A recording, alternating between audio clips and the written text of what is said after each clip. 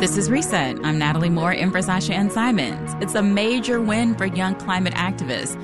This week, a judge in Montana ruled in favor of young people who sued the state for violating their constitutional right to a healthy environment since the state does not consider the climate impacts of furthering fossil fuel projects.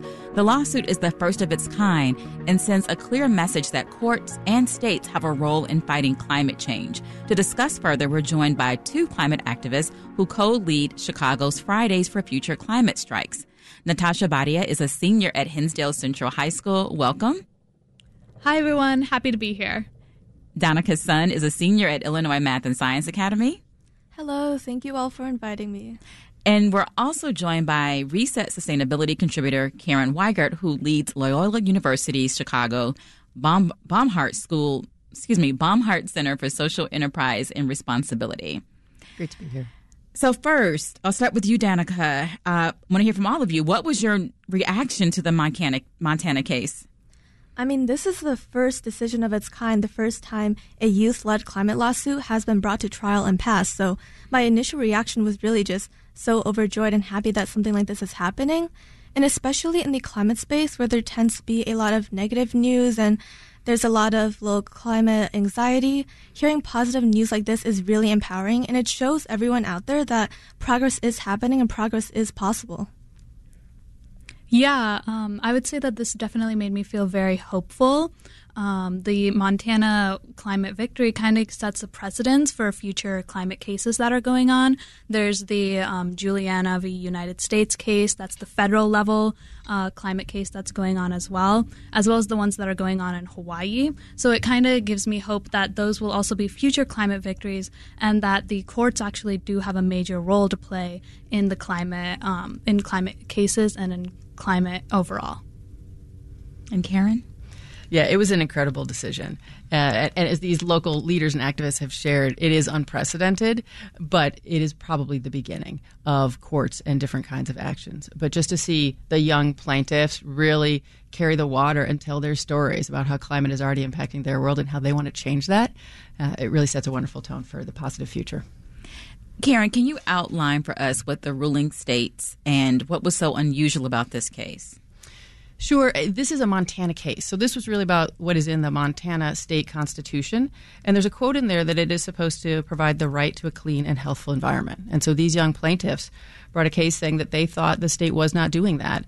And there are additional state laws there, and it's particularly the Montana Environmental Policy Act.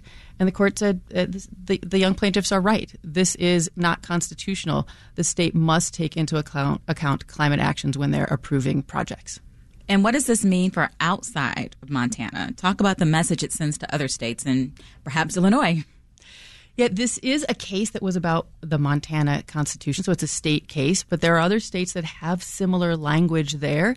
And it also really signifies a potential shift in the role of the courts in fighting climate. So the idea of young individuals talking about the importance of climate to their future and that being now backed in the legal system, it's a whole new step.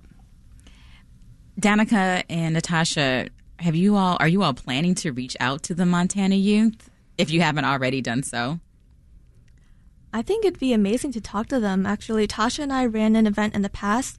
It was a screening of the movie Youth vs. Gov and a discussion with the producer of the movie and two of the plaintiffs. And it was amazing talking to those two plaintiffs, and we would love to talk to even more in other cases. Yeah, we'd definitely love to host another event like that. At the event that Danica just spoke about, we had 30 youth activists in person along with 100 other activists online. And that was kind of just like a Q&A panelist event. And it was definitely really empowering for youth to see other, like the plaintiffs, speak to them about how they can make a change more effectively. And let's take a step back. How did you two get involved in environmental issues? Natasha? Yeah, so I actually got involved after my 10th grade honors biology class. We were watching a documentary about climate change, specifically about ocean acidification. So I'd always known that climate was a really big issue, obviously, but I hadn't realized how significant it was and how little action was actually being taken. So I decided that I wanted to make a change. I started researching environmental organizations that I could become a part of, and I found It's Our Future, which is an organization that Danica and I are both part of. It works with youth in the Chicagoland areas and gives us a lot of opportunities and resources to kind of join more environmental organizations and really make an effective change and to make a difference. So, it looks like you both are wearing T-shirts about It's Our Future. Yes. So I'm wearing a T-shirt about It's Our Future, and then Danica has one on Fridays for Future. By the way, if you want to join It's Our Future, I would highly suggest doing so. It's for youth who are in 8th grade to 12th grade, and you can find us on IOF Youth on Instagram. Danica, what is Chicago's Fridays for Future climate strikes? So our Fridays for Future climate strikes are usually in accordance with all the other chapters around the globe. So we have over 200 chapters in all these other countries, and we all strike consecutively on the same day. And this year, our focus is specifically ending the fossil fuel era and fossil fuel financing. So our strike is on September 15th. It'll be starting at 4 p.m. at Pritzker Park. And we'll be visiting many buildings like Chase, Army Corps of Engineers. We'll be ending at Klaczynski Plaza. And our main demands will really just be ending those fossil fuel financing. And Fridays for Future in general was started by Greta Thunberg. And the main action that we take is just striking and coordination across many different chapters across the nation in the U.S. and just across the globe. Tasha, what do you want adults to do? So for adults, I really want adults to take actions that they promise. For like the adults who are the decision makers, listen to youth voices. The youth, we want you to hear our voices. And what's been really common these days has been what's called youth washing.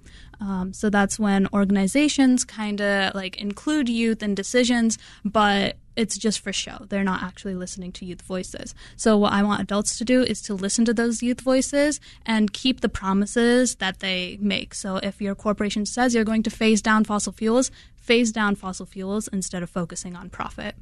Let's bring another voice into the conversation. Howard Lerner is the executive director of the Environmental Law and Policy Center. Howard, welcome. Good to join you. Thank you for having me join the conversation today.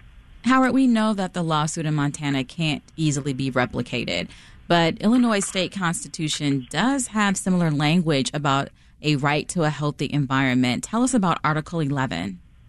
Yeah, Article 11 of the Illinois Constitution was enacted by the Constitutional Convention in 1970, and some of the delegates were very forward-looking. 1970 was the time of Earth Day, and they said, we will put a new provision in the Illinois Constitution called a right to a healthful environment. And that's pretty clear, and it's very powerful. And in the first few years after that, the Illinois Supreme Court, I think, did a pretty good job saying this was passed as part of the new Constitution. It means what it says. Over the next 15 to 20 years, it got cut back. There haven't been many significant decisions by the Illinois Supreme Court on Article 11 for more than 20 years. And we think this is a time that where climate change concerns are so real, the science is clear, the impacts on Chicago and Illinois and globally are so significant that Article 11, the time is right for the Supreme Court to take another look at this and move forward with better protections for people in the state of Illinois. Karen, what's happening now in Chicago to fight climate change, and what do you think the focus should be? So luckily for us, there is a great deal happening in Chicago, but also there's a great deal that still needs to happen. And when we look at Chicago and we look at it in the context of Illinois, where you have a statewide law, CEJA, Climate Environmental Jobs Act, you have background of things moving. So you have energy efficiency retrofits that have accelerated in Chicago. You have growing access to renewables. You have explicit programs that are trying to bring solar to every neighborhood in a Solar for All program. And you're lucky enough to have things like the CTA system where the trains already are electric. So we have a lot on the ground and an incredible urban form where you're able to walk to a lot of places. But there's an acceleration that's needed to be inclusive of all the voices throughout our neighborhoods. Some neighborhoods are disproportionately impacted by both carbon and air pollution that often come together, particularly from exhaust and fossil fuels. So there is a great deal that is yet to come as we look at every neighborhood having both the jobs as well as then the reduced energy use locally. So a lot to come, but a foundation here. Natasha, what do you think about what Howard just shared on that Article 11 and what's possible in Illinois?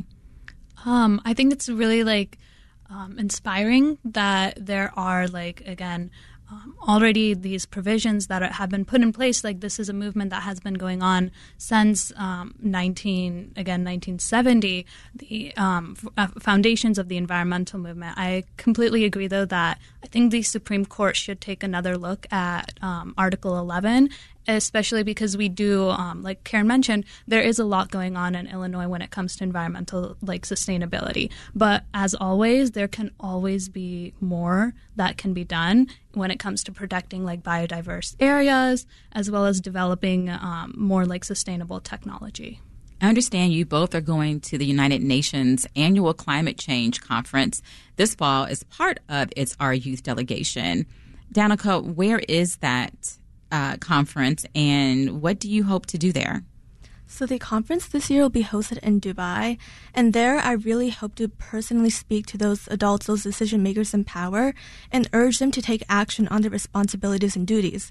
All the adults around us, all the people around us, they have their own responsibilities and duties they need to live up for. Whether that's as a parent, they have the duty to protect their children and provide a safe future for them, or in this case, the government has a constitutional duty to provide their constituents with a safe environment. So really just pushing those personal conversations, making the youth voice heard, because in the end, the decisions that are made there, those directly impact the livability of my generation's future. Howard, what would it take to get a related case here, like the one in Montana, to Illinois? Well, first of all, a group of lawyers and a group of clients need to bring this case. And at the Environmental Law and Policy Center, it's something we've been looking very seriously at. And it would require the Illinois Supreme Court to look at some of its older decisions and say, those decisions were made at a time when perhaps climate change was not as real and scientifically proven as it is today, and the need for action, perhaps 25 or 30 years ago, wasn't as clear in evidence as it is very much today to everybody. Ultimately, though, the courts aren't going to act as the legislature. The courts aren't going to implement energy efficiency programs. The courts aren't going to implement solar energy plus storage. What the courts can do in Illinois and other states is say to the state decision makers under the state constitutions, you need to take actions in Illinois to protect the right to the healthful environment that's enshrined in the Illinois Constitution, and the sorts of practical actions that can be taken and should be taken. Karen mentioned some of them. But, let's look at energy efficiency. And so many homes and businesses and buildings in Chicago that we waste energy. And if we make buildings more energy efficient, what that does is it reduces pollution, it saves people money on their utility bills, and it creates jobs and it keeps money in our economy. We need to look at commercial buildings and industrial buildings that have flat roofs. Solar plus storage makes a lot of sense. Again, good for jobs, good for our economy, good for the environment. It's a smart climate change solution. So the courts can be a very important prod saying that the political decision makers need to comply with the Constitution and provide a right to a healthful environment. But then we need the cities and the states to step up and accelerate the good things that they're doing, which is what all of us have been saying in different ways. That's Howard Lerner. Howard, I have to move back. The conversation is going to be wrapping up soon, but thank you, Howard Lerner, for joining us. He's president and executive director of the Environmental Law and Policy Center. We still have youth climate activists Natasha Badia and Danica Sun, who are part of It's Our Future, and Reset Sustainability contributor Karen Weigert. Natasha, what do you hope to get out of that climate trip to Dubai? Yeah, so as Danica stated, I really want to be a representative of youth voices across the U.S. So this is a very this is an opportunity that a lot of people don't have, and I think it's amazing that as a high school student, I have the opportunity to go represent the voices of youth in my community to the decision makers at the UN Climate Conference. So I think that's just a really amazing thing that we are able to do, and along with the learning that the climate conference will offer into an insight of how decisions regarding climate policy are made, I think that's really what I'm most excited about. How are you all using social media to spread climate awareness? Danica? There's a lot of education going on with social media, the rapid spread of very current, up-to-date information. Tasha and I, we both run the Fridays for Future and It's Our Future Instagrams, and we are always posting content on there, letting people know what actions they can take locally, and also current news like the Held versus Montana case.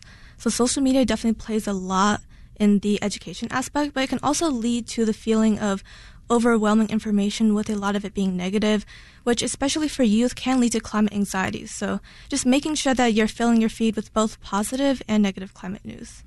What are some things that, these are really big issues that are not going to be solved by individuals.